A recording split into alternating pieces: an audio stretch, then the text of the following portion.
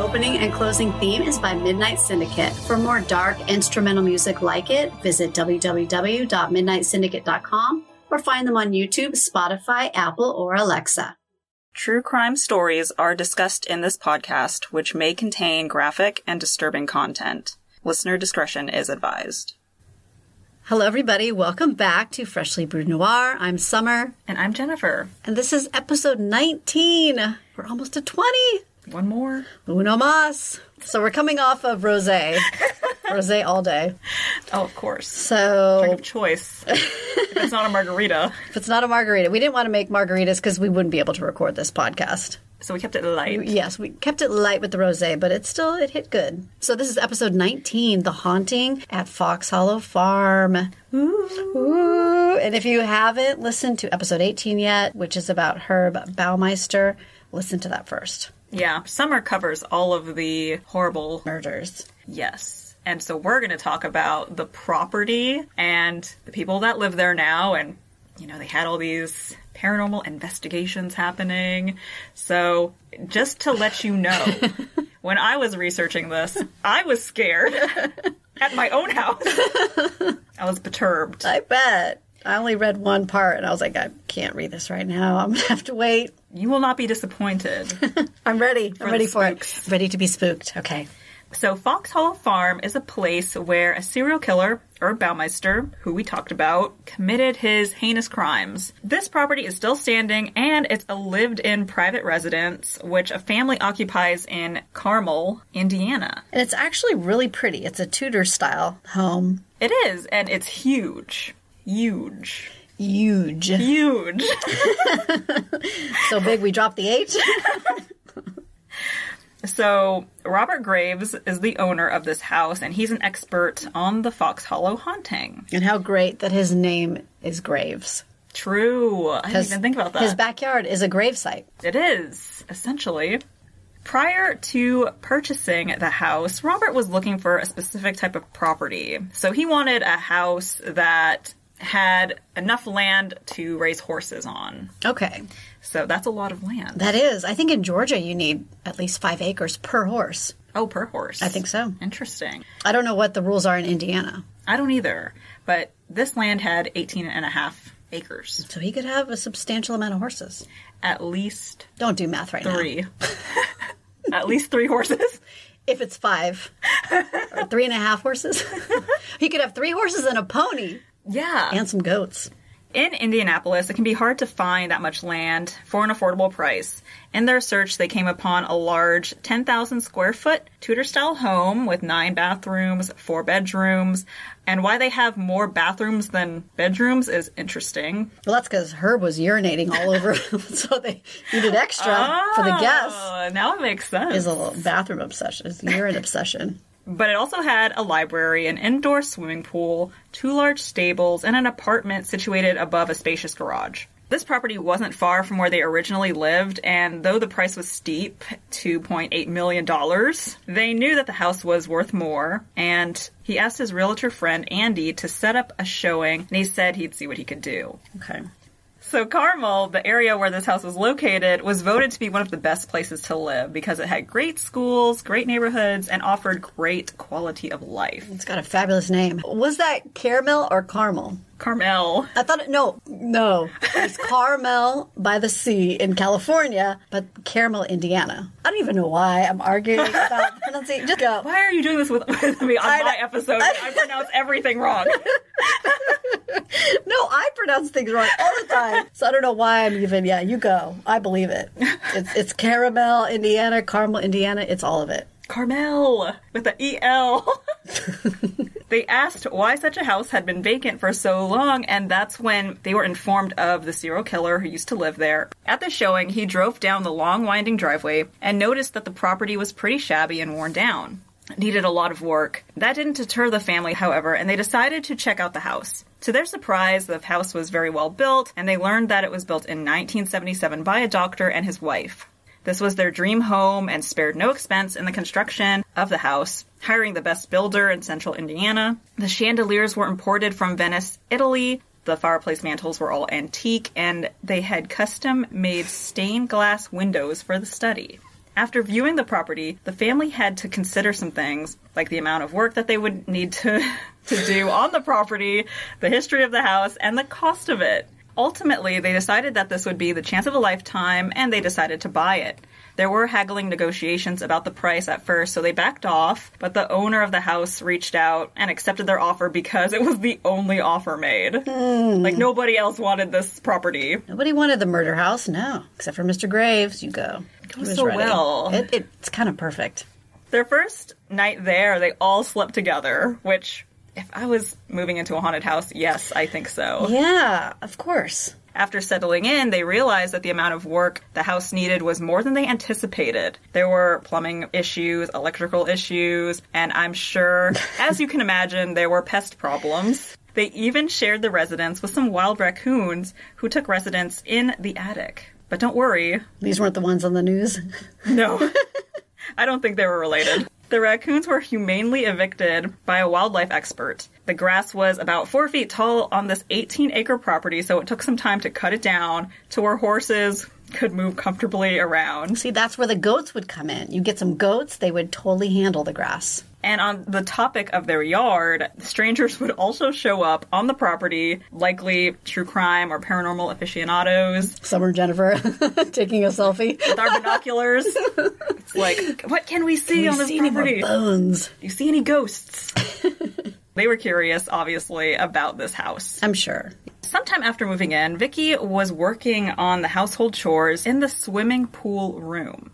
She was vacuuming some dirt that their boys had tracked in from playing outside. While doing this, the vacuum suddenly shut off, and she noticed that the plug fell out of the socket, which is not abnormal. That happens to me sometimes. Yeah. But she figured, maybe she just moved too far and the cord came out on its own, so she shrugged it off. She plugged it back in, continued what she was doing, and then it happened again, but the cord was still slack. So... yeah, it wasn't caught on anything. Right. She saw that it was about 1 foot away from the socket, which was weird, but just plugged it back in again. Moments later, the plug flew from the socket to across the room. While this happened right in front of her, she also stated that she felt a presence in the room that didn't want her there. That's some serious electrical issues. Yeah. I don't know if I've ever seen a plug fly across the room. They don't usually fly across the room. And Vicky was a scientist, so, her natural inclination is to find a logical reason, so if it did spark, she probably would have mentioned that. Several months later, Robert had a coworker who was looking for a place to live. His name was Joe LeBlanc. Great name, LeBlanc. It's very fancy. So Robert kindly offered Joe to stay in the apartment at his house. After checking it out, he delightfully accepted. He was like, yes, I'm all about this. I'm ready for this.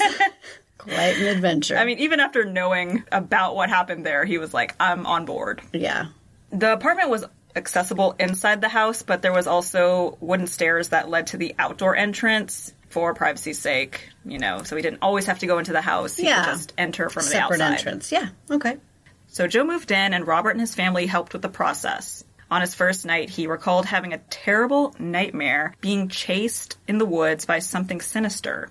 Ew, that's scary. Yeah, and he bolted up from his sleep, and he was in fight or flight mode. So he was running, and then he accidentally slammed his head. Oh, he's one of those where he actually plays out his dream a little bit? I think he was just freaking out, and he was like, I need to run.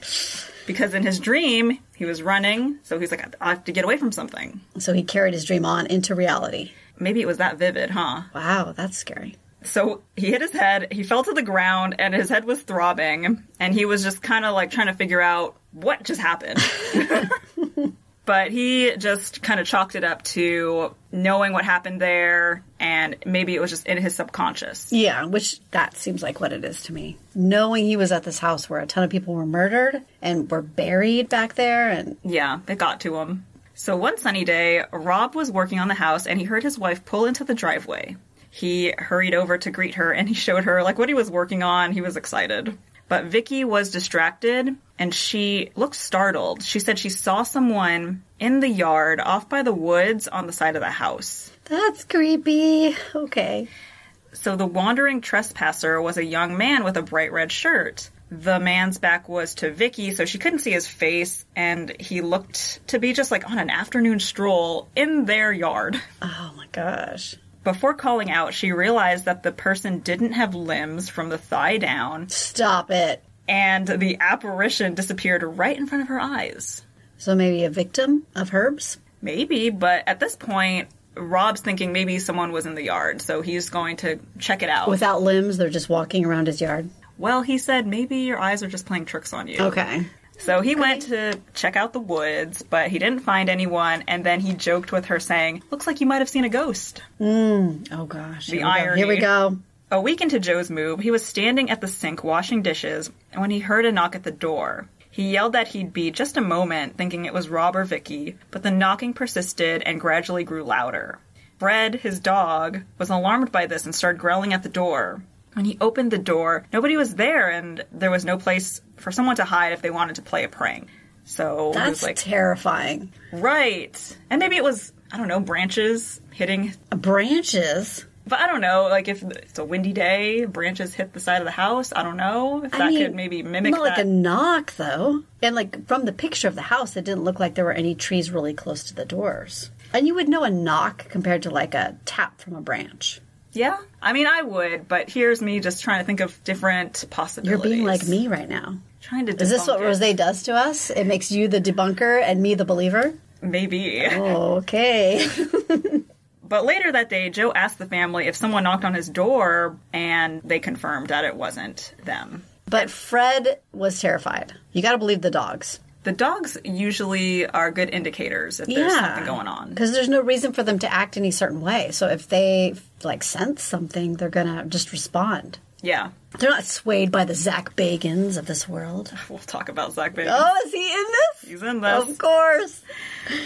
Later in the evening, he attempted to just shrug it off and go watch some TV. Suddenly, he saw some sorts of movement from behind him in the kitchen and the bedroom, but he overcame this and went to investigate. Okay, how do you overcome this? I'm sorry, but if you see something like moving through your house and nobody's there, how do you overcome that and go search for it? I'm out. I'm done. Yeah, but sometimes they Gone. think maybe it's just my mind playing tricks on me. Maybe I'm just scared and overthinking things. And was Fred freaking out again? At this point, no. Fred was fine. Okay, so then maybe they were like, okay, Fred's fine, I'm fine. Could be. Okay. With all these events happening, Robert installed a security system which seemed to alleviate some anxiety for the family. About a month into Joe's move-in, he was taking Fred on his typical evening walk. They heard something moving around in the woods to their left, and Joe assumed it was a fox or a squirrel. I mean, all that land, there's going to be wildlife. Raccoons. Yeah, could be anything. Fred sensed something he didn't like, and his ears perked up as he stared at a specific part of the tree line. He started to growl, and Joe figured maybe he was just being a dog and reacting to the wildlife. Joe didn't put a leash on Fred usually because he was pretty well trained and didn't seem to have issues listening to him. But today, he suddenly leapt towards the woods, and Joe was startled by seeing a figure in the woods walking away from him. It was a man wearing a bright red shirt and blue jeans, just like what Vicky saw. He said that the figure looked like a real person, even blocking some trees, but noticed that his legs were transparent, and then he disappeared right in front of him. At this point, Fred had run deeper into the woods. Joe, luckily, brought a flashlight with him because he had to reluctantly search these seemingly haunted woods. So wait, this was at night that this happened? Evening walk, yeah. So Joe brought his flashlight. He was going to go into these woods. And good on Joe for not leaving him, because every time we bring up a dog... That's right. Like in Skinwalker, they left the dog. Yes, but he went after his dog. Yes. I like Joe. And Mothman. And Mothman, they left the dog too. That's Leaving the right. dogs, man. Not Joe. We appreciate that. So the deeper he went into the woods, his unease increased, thinking about all the bodies that were found on the property, because this is obviously after they uncovered all these bodies. That's got to be creepy. So he was walking until he got to a point where all he could see around him were the outline of tree trunks and hanging branches. He shined his flashlight to the left of him, and to his shock, about 20 feet away, he saw a man in a red shirt looking at him. Again? Oh my... Oh, But this time it was looking at him. Yeah. That's got to make the hair on your neck stand up. Right, when a ghost is making eye contact with you. Oh, because they have eyes. They don't have feet, but they have eyes. Yes. I'd rather they have feet. And the first two times, this ghost is walking away. So what do you say to a ghost if they make eye contact with you? You run. You run? Why do you run? Wouldn't you be like, hey, so, what's your story? Well, at this point, I guess they don't know who this ghost is. Oh, so was it like Herb, is what you're thinking? We don't know. But either way... It's disturbing. You're walking in the woods, you see someone looking at you. Who has no limbs. It's terrifying. And then Fred's not around. No. Oh. Immediately, fear took over, and he ran off without a second thought, just like I would. Yeah. And he was overcome with deja vu, thinking about the dream that he had on the first night that he stayed when he was there. Running through the woods. Oh, so he had like a premonition. Yeah. Oh. Yep. Oh, gosh. And I believe in premonitions. Definitely. So Fred soon caught up with him, and they reached the house together, not looking back. After Joe calmed down, he talked... Fred was like, I'm out of here, too. Yeah, it's like, deuces. Vicky said that she saw the same figure and in that same general area. And Joe also stopped taking Fred on walks in that same area. You think? Yeah. At night. I'd be done. Yeah. He was probably like, Fred, cut it off at dusk. We're not going there anymore. That's right. And only in the daytime. Fred got a new schedule, new bathroom schedule assigned. 2 months after he moved in, Joe told Rob and Vicky that he found something that he thought was a bone in the woods. Rob was used to performing autopsies on behalf of the local coroner, so he was familiar with the human anatomy. Wait. Mr. Graves is also an autopsy technician? Oh, this is getting better. Okay. I know, it all comes together. I like it. You're showing me things I didn't even notice when I was taking these notes down. So after taking a look, he decided that it did look like a human bone, although it seemed it was old and chewed on by some animals. But figuring that it could only be a victim of Herb Baumeister, he contacted the forensic anthropologist at the University of Indianapolis, and they told Rob to send a photo of the bone to them. They got the photo, and they were not able to tell if it was a human bone, so Rob ended up bringing the bone to them. When he looked at it, he could tell it was a human left femoral shaft, which is the bone in your thigh. And it was decaying for about 15 years. Assuming it was missed in the initial investigation, he signed it over to be stored for examination purposes. Wow. Yeah, so they're potentially still uncovering human bones at that property. That's crazy. Yeah, I imagine that they're probably still finding bones. Probably, yeah. Joe was awoken from a deep sleep by frantic knocking on the door to the apartment. Fred growled and he called out asking who it was. There was no answer, and Joe immediately knew it wasn't Rob or Vicky. He got out of the bed and made his way towards the door, still yelling. The closer he got, the knocking became more and more urgent. He could see the door shaking and rattling against the knocks. He swung the door open, but nobody was there. But that might be even worse than seeing an actual ghost, is something like that, where the ghost is just messing with you. It seemed like the ghosts here like to do that. Yeah. So he looked at the door and noticed that the door knocker was lifted at a 90-degree angle, defying gravity, because this door knocker was metal, so there's no way, it was too heavy for it to just be hanging at a 90 degree. So it was like the ghost was holding it up like, I'm about to knock again. Yes. And then as he was watching it, the knocker comes down slamming and then goes back into its natural resting state. I'm done. For sale. Well, this is not his house. Okay, I'm out, guys. Lease broken. Goodbye. Evacuated. He's evacuated. So he searched the apartment, but there was no sign of an intruder, leaving Joe feeling uneasy. He felt... And this wasn't a dream. No. Because remember, the last dream he had, he woke up and he slammed into a wall. Yep. Is this like brain damage from that? And then he's having all these weird dreams. Brain damage. I don't think he hit his head that hard. Okay. Just looking at all angles here. Fair enough. Trying to make it impossible, because that's spooky. Yes, it is. And so he searched it. There was nobody there. But when he went back to his room, Fred was hiding under the bed, and he was growling and looking past him. Then he heard a loud screech of the doorknob to the entrance of the apartment, turning, because it needed some WD-40. So he could... It is an old house. Exactly. So he could hear, like, that rusty screech. Oh, no. That's even worse. So you know it's not just your mind at that point. Yeah. So he approached the area. He saw the knob moving back and forth. The knob stopped in place, and then the door flew backwards on its hinges, slamming into the frame with enough force to shake it. Then a cold gust of air brought in leaves in the living room, and a man appeared in front of the open doorway. He was a young guy, looked to be in his 20s, and he was different from the red-shirted apparition. His face was one of terror, and he was running away from something. After a few steps, the figure disappeared and left Joe and Fred feeling terrified and confused. So Joe began to wonder if the dream he had was connected to this apparition that he saw in the doorway. The figure was running away, terrified of something, just like in his nightmare. And there is a theory that this could be a replay of some sort of natural recording that takes place in situations involving intense emotional encounters, leaving a sort of imprint on the area, which can be viewed by other people who are capable of perceiving it. Similar to like how we view something on TV. Yeah, I kind of believe in that stuff a little bit. Especially if you have like that, I know when you say psychic, it already kind of sounds gimmicky, but some people have that sixth sense, right? They have that sense. Yeah, I believe some people have that. And I think Joe probably had some of that. He must. Well, yeah. It came in the door. Yeah, he's experiencing some things. Mm-hmm.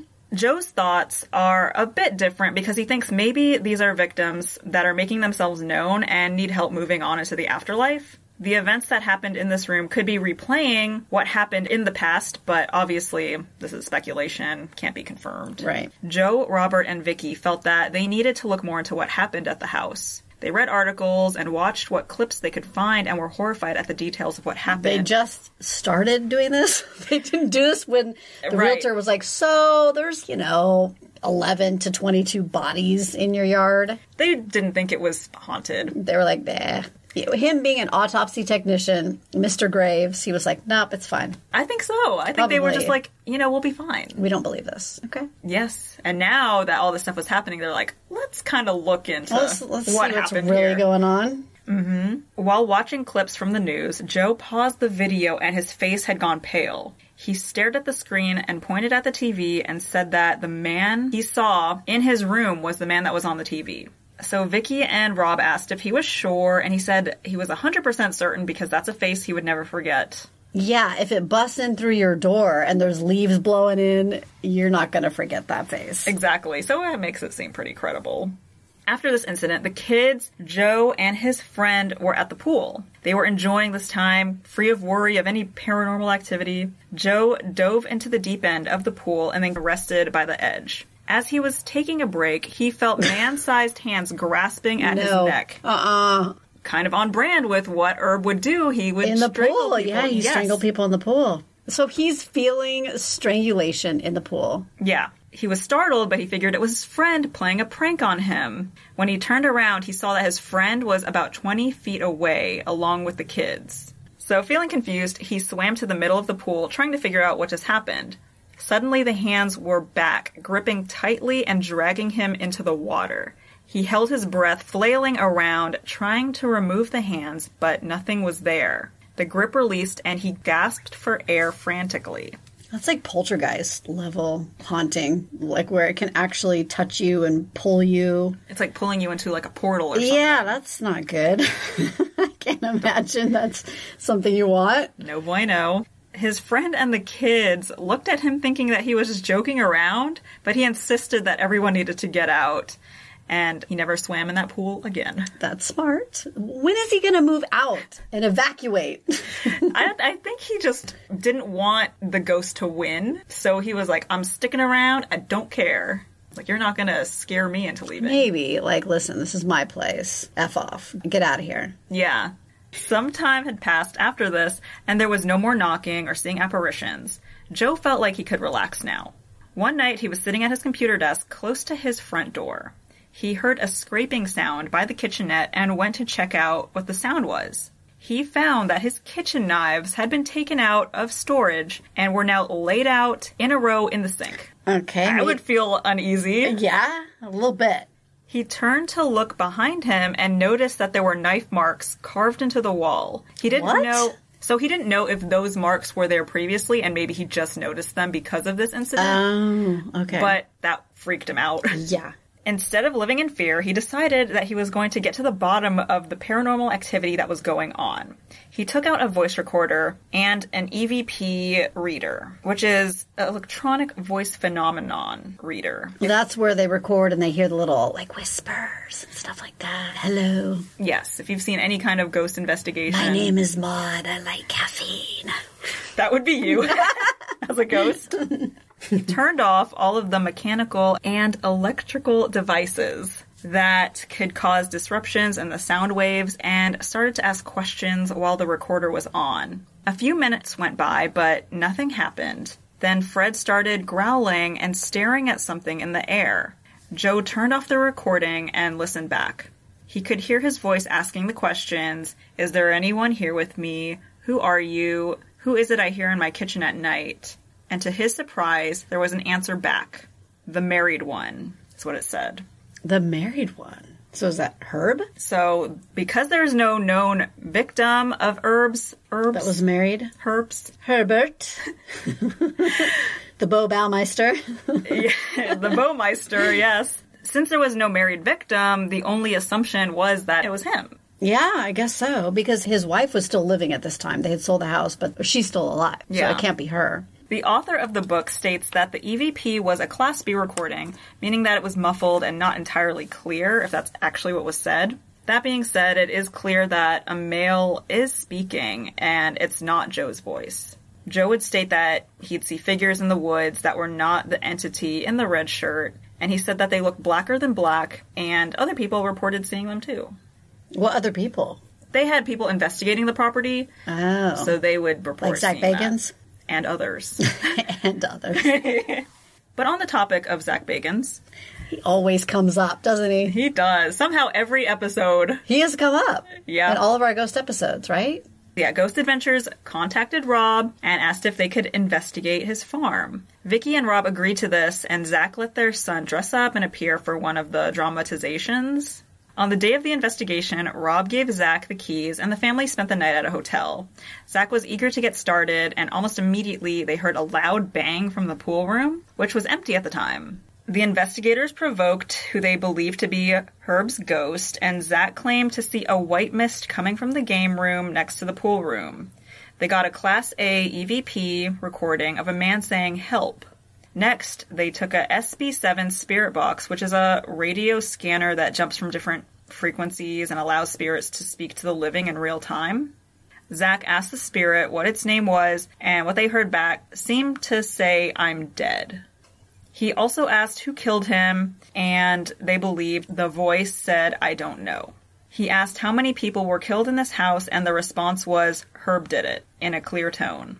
Zach said that he felt this throbbing pressure in his chest and his heart rate picked up. When investigating the woods, Zach asked if anyone was there, and the voice said, "I'm here." The investigators stated that the area where Joe stayed had a very negative energy. They picked up the voice from inside the closet, which said, "Getting close."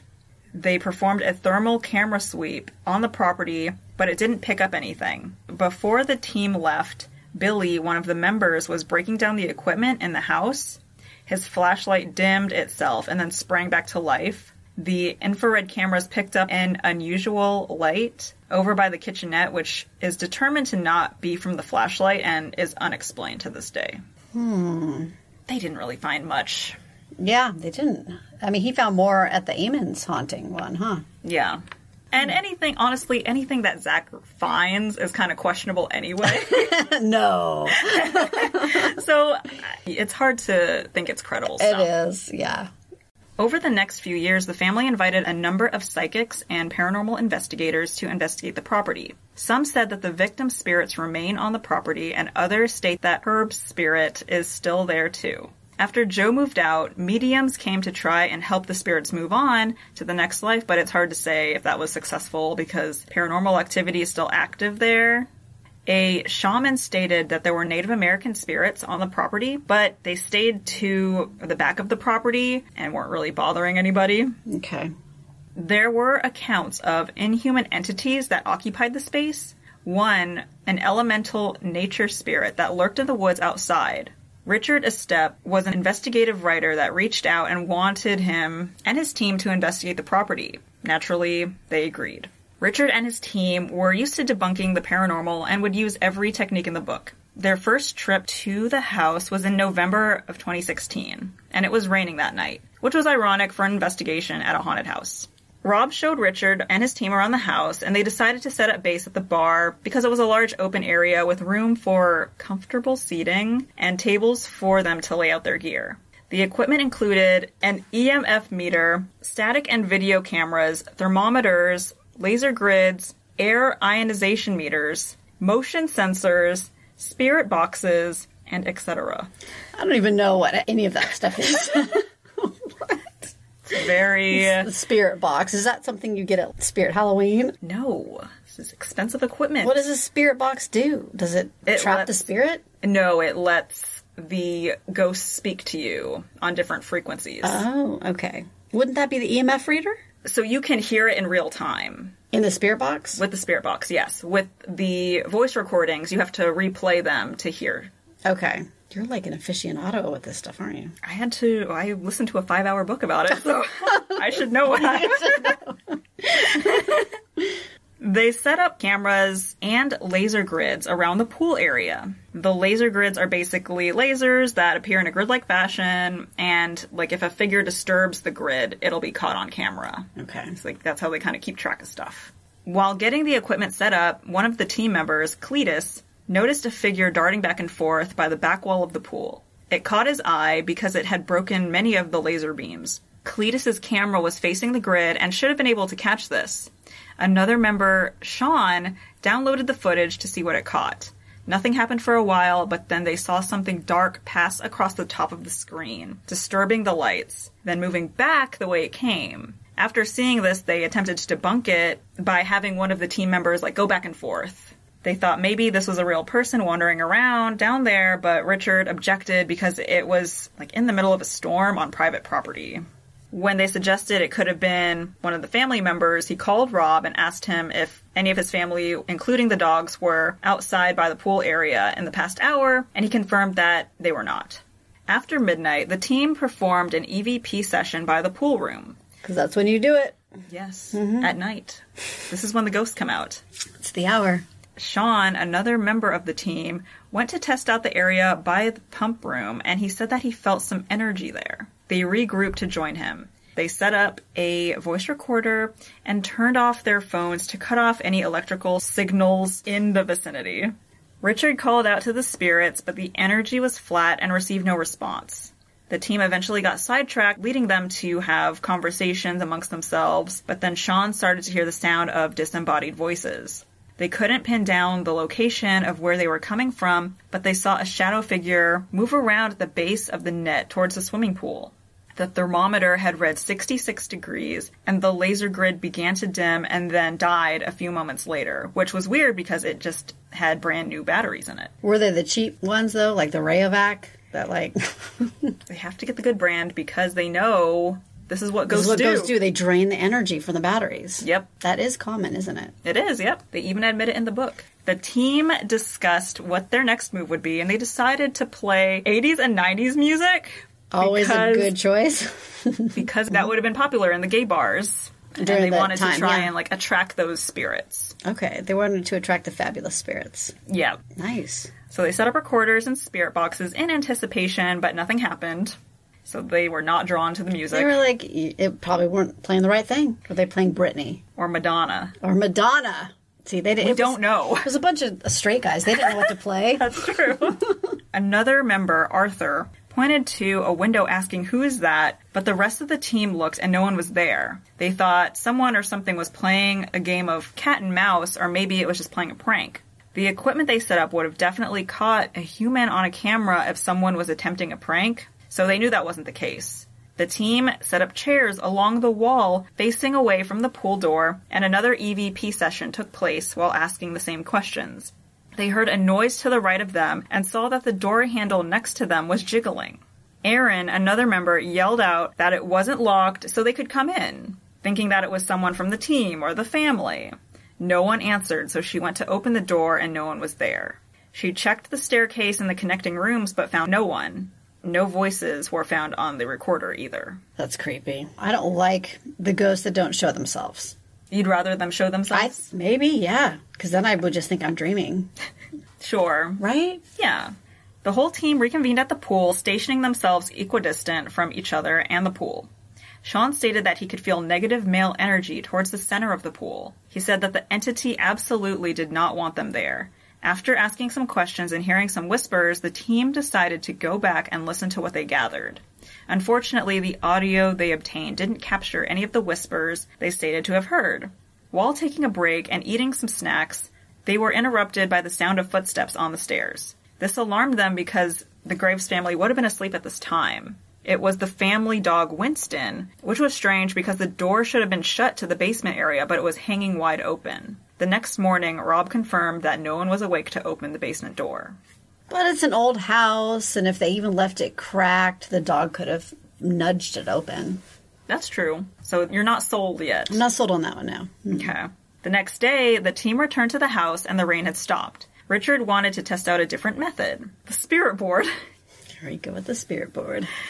Rob was not a fan of this because psychics from before warned him that this would be dangerous, so they decided against it. Instead, they tried a different method called the human pendulum. Now, this is a method in which a person volunteers to be a sort of vessel for the spirit to speak through. That sounded safer to him, right? Than using a box to have them speak through. Let them use my body. Yeah, I don't know the thought process. I don't understand that at all.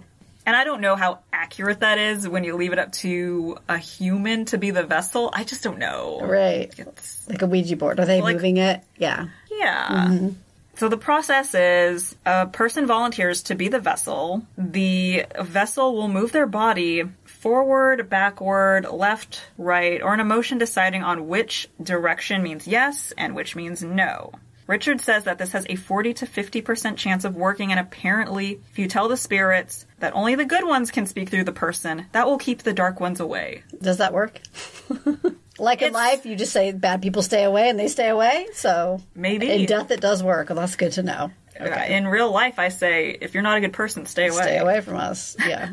Would you be a vessel? Would you do this? I don't know. I would try it, but I don't know how accurate it would be. I would try it just to see, like... If it worked? If it worked, yeah. Would you? No, they don't want this vessel. But do you want to be a vessel? I don't want to be a vessel. Okay. No, because who knows what type of message would come through. It'd be some weird message. Okay. So you're like, no. My body has its own problems. It doesn't need to speak for other people. Well, it's a skeptical method because the body is prone to micromuscular motion, which is also similar to what happens when using a spirit board, being that the hands are prone to micromuscular tremors in the hand, like we said before. They chose the pool area for this location, and Richard volunteered to be the human pendulum first. While this was happening, Sean felt someone's hands touching his, like they wanted to hold it in a friendly way. Erin volunteered next, and she said she felt like she was being pushed from the back, almost making her fall. Yeah, see, I just fall all the time. I couldn't be a good vessel. No, it wouldn't work. You wouldn't be accurate. Mm-mm. You'd be like this. But look, she just fell off the chair. Nope, that's just me. I'm just clumsy. Because I'm just clumsy. We need a sturdy vessel. Yeah, it's not me. So Joe came back to have an interview with Richard on his encounters. He states that he believes that Fox Hollow Farm is haunted by 7 different entities. Herb Baumeister, 5 of his victims, and the Elemental. He states that the Elemental lives in the back of the property, and one of the psychics states it's demonic, but it's not something that is certain. This would be the figure that he stated was tall, thin, and blacker than black, and that flitted back and forth in the woods. As the talks continued, Richard asked Joe if he'd be willing to try to bring the spirits out, being that he seemed to be the one encountering most of the paranormal activity. It's kind of like a catalyst. Oh.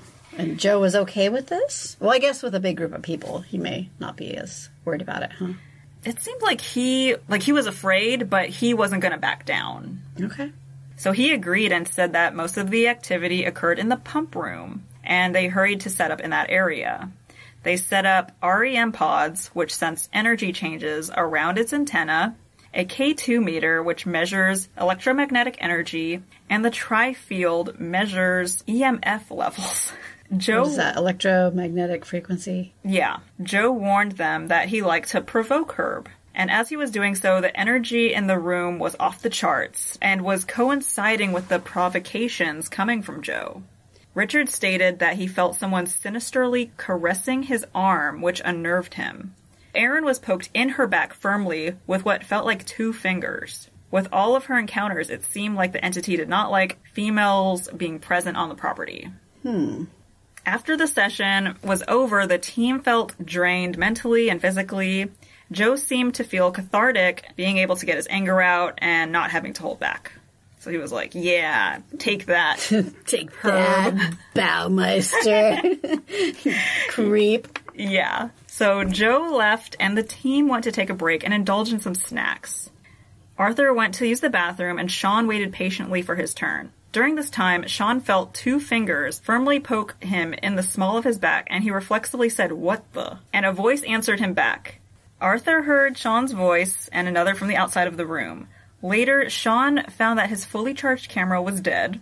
They tried another EVP session, but nothing happened, reinforcing the theory that Joe was the catalyst for the activity earlier.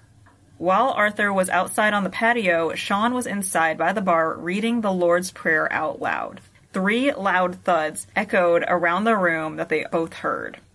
Richard asked the family if something happened upstairs to have caused the noise, but everyone was asleep at this time. So maybe he didn't like that Lord's Prayer. Who knows? Maybe not. On the 3rd night, they planned to get into the pool. The room was surrounded with their usual equipment, and Richard stepped into the water. He headed into the deep end where Joe had his encounter and came out unscathed. Then he swam around, keeping his attention near the pump room. He turned on the voice recorder and asked Herb some questions like, how could he do such awful things to people? When he addressed the victims' spirits, he was respectful and stated that he hoped they were at peace.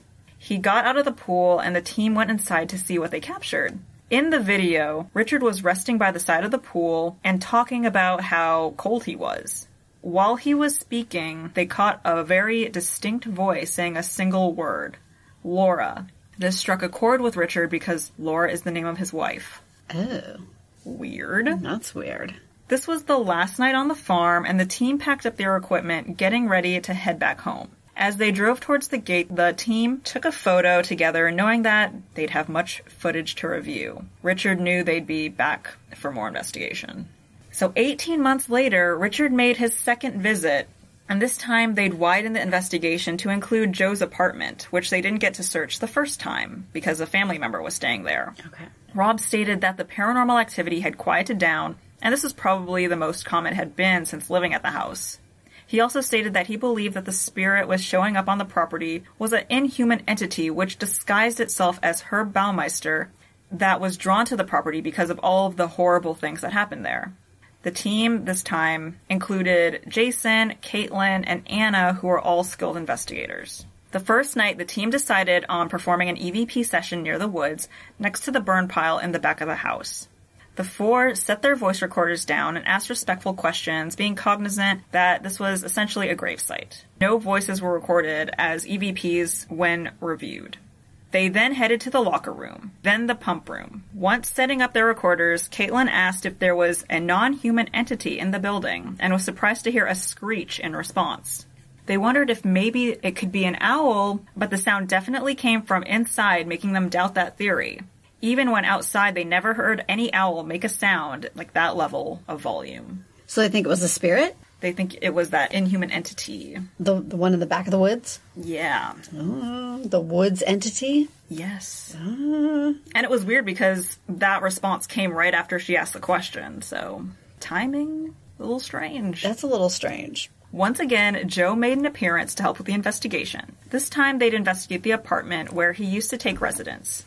When taking in the memories of his stay there, he looked at the door and said that every night at 1:45 a.m. there would be knocking at the door. 7 knocks specifically, no more, no less. This also happened to Rob's son who stayed there.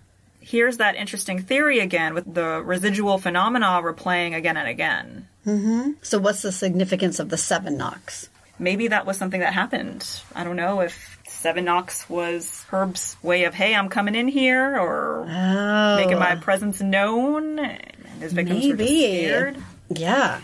Richard then asked Joe the question, do you still believe that it's Herb's spirit that's haunting this place? Joe answers that he now believes that another entity is posing as his spirit. They set up SLS cameras in the bedroom, kitchen, and closet since those were the spaces where the most paranormal activity happened. The camera uses a matrix of dispersed infrared light to detect entities that are normally invisible to the human eye. Joe suggested they pay special attention to the closet area because apparently women found it difficult to be in that area. The closet is also one of the areas where a portal is reported, the other being the pool area, stated by several mediums. Because they think he did strangle people in the pool. He did, yeah. And then maybe he did in that changing room, too. Yes. There's a lot of negative energy in the locker room, and the closet, and the pool. Joe even said that he wouldn't use that closet because he couldn't stand being in there. Caitlin went in to see if she could feel anything, but stated it just felt weird and she couldn't really pin down why. Now, attempting to get activity in the kitchenette, Joe walks towards the sink asking questions. The investigation team stayed back to observe the cameras. On them, they could see the figure representation of Joe, and after he was speaking, they saw another figure appear next to him. It was small, like a toddler, standing directly right of Joe. He said he could feel something touching his hand, and then he jerked back saying something pushed him in the center of his chest that felt like a couple of fingers. After that, the figure disappeared. What's with all these ghosts just poking people? I know. Just like with 2 fingers, just poke you? That's their MO. Why? Just get out of here? I wonder if it's a specific ghost that's doing that. The harassing ghost? They want to harass the people there. Yeah, just get out of here. I'm just going to annoy you with my poke. Seems like he's enjoying that. The next day, the team started an EVP session in the Graves' private bathrooms, but didn't find much. They also heard footsteps in vacant rooms. They searched the stable areas and tried swimming in the pool again, but no activity. Richard recruited an outside investigator. Her name is Lisa, and she had previously investigated the property. The women performed an EVP session in Vicky's room, but didn't expect much because little to no activity had been reported in that area. Lisa stated that she saw a white cat walk out of the room, but nobody else saw it. Another moment in the day, she felt something brush against her leg and saw that it was a white tail. Was there a cat? Well, it was the white cat again, and she saw it walk away and disappear into thin air. She asked Vicky if they owned a white cat, and Vicky said no. But that's also not the first time someone's reported seeing a white cat on the property. So there's a ghost white cat. Okay. Including Vicky. She said that she's seen it too. The ghost kitty. Aw. Yeah. I wonder if it even cares. It's like, I don't even care that I'm a ghost. Whatever. Just wandering around. Catching ghost mice? Those ghost mice. Can't even save themselves in the afterlife. Rob brought another person to partake in the investigation. A psychic named Brian Sanders. He came highly recommended based on previous interactions with Rob. A few years ago, he spoke to him about the spirits on his property, saying that they were not happy about the many visitors that were coming to the property and disrupting them. What convinced Rob that Brian was the real deal was that he asked him who Helen was, which was his wife's mom's best friend who was now deceased. He then asked who Aunt Jean was because she was a spirit that was also present. He was skeptical until Brian could state who these spirits were and who they were related to. There were also additional encounters with friends and family that reinforced his belief that Brian was legit. So Brian stated that he could feel much residual energy in the basement where they were, so they moved outside to the yard to get away from the energy because it was overwhelming Brian. And they spoke about what the intentions were for the investigation. Richard stated that he wanted to find out what was going on there and to find some way to help the remaining spirits pass on. Brian said that he wasn't sure how much activity he'd get because some of the spirits already passed over and Herb's spirit wasn't there. However, there was another entity there that took shape because of all the negative energy in the area. This aligned with what was said previously. He said that the entity resides mainly in the apartment and warned him that if he makes contact with the spirit, negative energy could attach to him and follow him around. According to Brian, this entity takes the form of Herb Baumeister, or it claims to be the I-70 Strangler, to toy with people. When asked if Herb was an accomplice in the murders, he states that, to his knowledge, he worked alone and committed the crimes by himself. He also added that Herb took his own life and was not executed, because I guess there was speculation that he was killed and didn't commit suicide. Right. They think Herb had an accomplice and that the accomplice actually executed him. But I don't think so. He said that Herb's crimes were so heinous that his soul is kept in a special type of purgatory so as to not be able to communicate with this world. Good to know. Yeah. But scary to know. Israel Keyes is there too. We hope so. But isn't it a scary thought that some other entity could take the form of a serial killer and, like, harass people in the afterlife? Yeah, so those are just, the jerks that we meet every day who die, and then they're like, I'm just gonna, mess with people. Yeah. Pretend I'm a serial killer. And use this MO to kind of scare people. Yeah, but the real serial killers cannot communicate, apparently. If this is true, then there's obviously bad spirits, these entities, right? In the woods, ones. The inhuman ones. Where are they from? I don't know. I need more answers. It's things that are unknown to us. Okay. Richard asked Brian about the portals around the house, and he confirmed that they are definitely a real thing. He said that the strongest one is at the bottom of the pool and is a greenish-purple color with hands rising out of it. Apparently, there was always paranormal energy on this property back when the Native Americans resided there. The negative energy caused the portals to form and open. When they got to the topic of psychic energy, Brian confirmed that Joe had an extreme amount of psychic energy but can't control it. The entities could sense this and they'd reach out to him. They talked about the incident at the pool when Joe felt hands around his neck, thinking it was Herb grabbing and choking him, but Brian says that he got caught in the whirlpool of the portal and the hands grasping at his neck were ones that emerged from the portal. But then, what about the hands that grabbed him on the side of the pool? Were those from the portal too? So the portal's at the bottom of the pool. The hands can't come up further. I don't think so. At this time, Brian and the rest of the team went to investigate the apartment. Richard asked Rob if his son ever encountered any paranormal activity here and confirmed that he did hear knocking and footsteps and he'd see shadow figures in the same places that Joe did. It wasn't as often and he learned to ignore it after a while. Rob asked if anyone ever died in the apartment, never having a real answer, and Brian said yes, and insisted that everyone be careful and act with compassion. He said that the inhuman entity would not be able to be mistaken as one of the victim's spirits because it would overwhelm you with fear. As Brian was leaving, he asked if the team had brought sage for protection.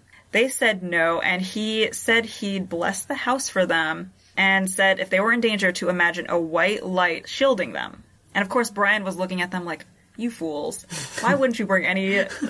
sage? Any protection. That's like the basis, right, of all protection from evil spirits. You bring the sage. Even I know that. Sage, salt. Oh, that's right. I forgot about the salt. Yeah. I know that you can sage a house, right? You just walk around with sage. Yeah, but they felt like they were reprimanded. He's like, what kind of ghost hunters are you, idiots? Don't even have the sage. I know. He's like, let me help you out. The team set up their equipment to record any activity that would happen while they retreated to the hotel to get some rest. Caitlin was the last person to leave, and she left the patio securely shut but unlocked per the Graves family, as to leave the team easy access during their investigation. Richard was asleep in his hotel room when he received a call from Vicky. She asked if they were downstairs because she heard the patio door open, and he said it wasn't them. When they arrived back at the property, they spoke to Rob, and he stated that he searched the patio area and didn't find anyone or anything missing. It didn't seem like a break-in because they didn't take any of the expensive equipment. It was just an open door. An open door in an old house. That's a ghost. Not. Could be. A patio door? Like the sliding doors? Was it the screen? It was the door. The glass door. It's the glass sliding door. But there's all these people going in and out. They say they closed it, but what if they forgot? It was closed by one person, and they said they closed it shut and didn't lock it. They just... So then anybody could just go and open it. You know, one of the other guys. That was when the team left. But were they all gone? What if somebody was like, listen, I need to use the restroom. I'm going to just run in there really quick. And leave the door open? Of course. Yes. No. Jason took the memory card from his camera, hoping to find some kind of audio or visual on what happened in that room. Around 5 a.m., when Vicky heard the patio door open, there was a sound of metallic rattling, which didn't sound like a metal door sliding. They tried to turn the knobs on each of the doors to replicate the sound from the audio, and the most similar were the knob on the entrance to the basement door and the knob to the door on the wine cellar, which were both locked. So it didn't capture the door sliding, it captured someone trying to open the doorknobs. That's strange. Tony Harris, who we spoke about in the previous episode, is one of the surviving victims of Herb and also one of his lovers, according to Tony himself. He agreed to be interviewed by Richard and participate in the investigation of the farm. It's worth noting that he didn't want to be named and didn't accept any money for this participation. Tony is an alias, so we'll respect that. He was a great storyteller, very charismatic and captivating. Tony gave the team insight into Herb's character, saying that he usually kept mannequins around the house because he didn't like to be alone and would refer to himself in third person or call himself HB. He's on another level. Herb was... He had some things going on in his brain. Yes. Each mannequin had a specific backstory, and only he was permitted to touch them. Tony referred to Herb as Brian, or more specifically, his kind family man persona, which you mentioned when they first met. Yep, when they first met each other, he introduced himself as Brian Smart. Yep. Herb was the name for the vicious, ruthless killer persona, and he believed that he was demonically possessed. He would confirm that there were shadow figures on that property, some being helpful and trying to ward off people from certain areas of the house, like the locker room. Don't go into the pool or the locker room. Yeah, exactly. He said he also encountered a spirit named Albert who was killed by Herb and told him his story. Albert said that he was a street hustler that Herb paid for sex. But when he tried to choke him, Albert tried to leave, and that's when Herb shot him in the abdomen. He fled for his life and got lost in the house, ending up in the pump room and bleeding to death. Albert is not a named victim, so we can't confirm if this is true or not. Yeah, and I don't know if any of his victims ever were shot that they reported. Everyone was strangled. Yeah, so we don't know if this is true, but it's interesting. On the final day, the team headed towards the back of the woods while trekking down the trail and feeling like they were being watched. They set down some recorders and began to dig in the area where Tony said that there would most likely be human remains. The recorders picked up the words gentle and grave, so they dug in a more careful manner and spoke in hushed tones, remembering that this land is essentially a graveyard. They were relieved when they didn't unearth any human remains and headed back to the house to take a break. Richard put on his noise-canceling headphones to listen to the captured audio. The audio captured the team speaking amongst themselves while digging, and on the EVP, the words, "Get away from there," were spoken in a groggy male voice. Now, Herb didn't have a groggy voice. I think they think it was maybe one of the former owners, like an older man. Oh, like maybe the original owners? Yeah, could be. But who can say? That same night, they headed back into the woods to continue the investigation. Caitlin headed off by herself near the burn pile. She took her flashlight, shined it around to see herself surrounded by tiny green lights. When she closed in on the lights, a spider scurried away from her, and she realized that those lights were spider eyes glowing in the night and surrounding her. Just a bunch of spiders? Yes. It's like Netherworld all over again. Yes, but these are real spiders, so I would be scared, because you know me and all those legs. I would be out of there. Done. They turned on the EVP and stated that this was the last night they were there, and if there were any spirits that wanted to speak to them, now was the time. When they returned to the house, no voices made themselves known on the recording, so they just packed up their equipment to leave. Richard and the team left the investigation feeling like they had more questions than answers, but it was done now. He states that it's one of the most fascinating investigations he's ever done. At this point, Rob states that the amount of paranormal activity has died down and they've come to live with what comes with that property. So if you're interested in reading about this property and the hauntings, the majority of the research came from the book written by Richard and Robert, called The Horrors at Fox Hollow Farm, if you're interested in the deep dive of what happened here. It sounds like once Joe left, the ghosts were like, there's nobody here that we like to play with anymore. There were not, like, big encounters like that happened after Joe left. Yeah. So but there were still, like, little things. So what is it about Joe? That he just got under their skin? I guess he just had that sense. And the ghosts knew it, or the spirits knew it, and they wanted to just mess with him. See, I kind of like Richard. His investigations seem a little more believable to me. Than Zach's? Yes. Yes. I totally agree with you there. Even just because he didn't find a lot of stuff in the second trip, it just seems like more realistic than Zach Bagans fighting the demons himself in the hallway. I know. That's why I think what they found was more credible. Yeah. I think that place is haunted. If I believe in hauntings, yes, that place is definitely haunted. The door thing alone freaks me out. Yeah. And like I said, when I was researching it in the middle of the night, I was like, I gotta take a break. Yeah. Oh, man. Would you ever go there? At night in the woods? I don't know. With a big group? Maybe with a group of people. And we're all joining arms with, with a bunch of Rottweilers to protect us, maybe. Possibly. Yeah. Yeah. Then I'll consider. But just hearing those stories, it's a little scary. And even like the family members that are living there state, yeah, we hear knocking and see figures and... See, and then they're okay with that. And I've known people who have said, you know, they live with ghosts in their house and they just learn to deal with it. But how do you learn to deal with that? I don't understand.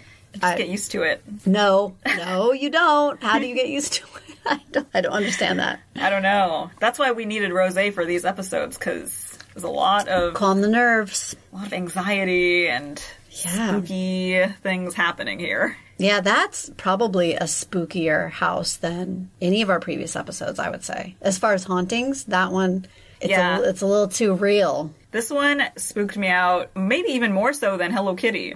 Oh, really? Because Hello Kitty really got you. Did you have any dreams? No dreams. Okay. I'm going to have some tonight. I'll tell you tomorrow, Jennifer. I can watch happy things and have nightmares, but... Me that too! Doesn't mean anything, but...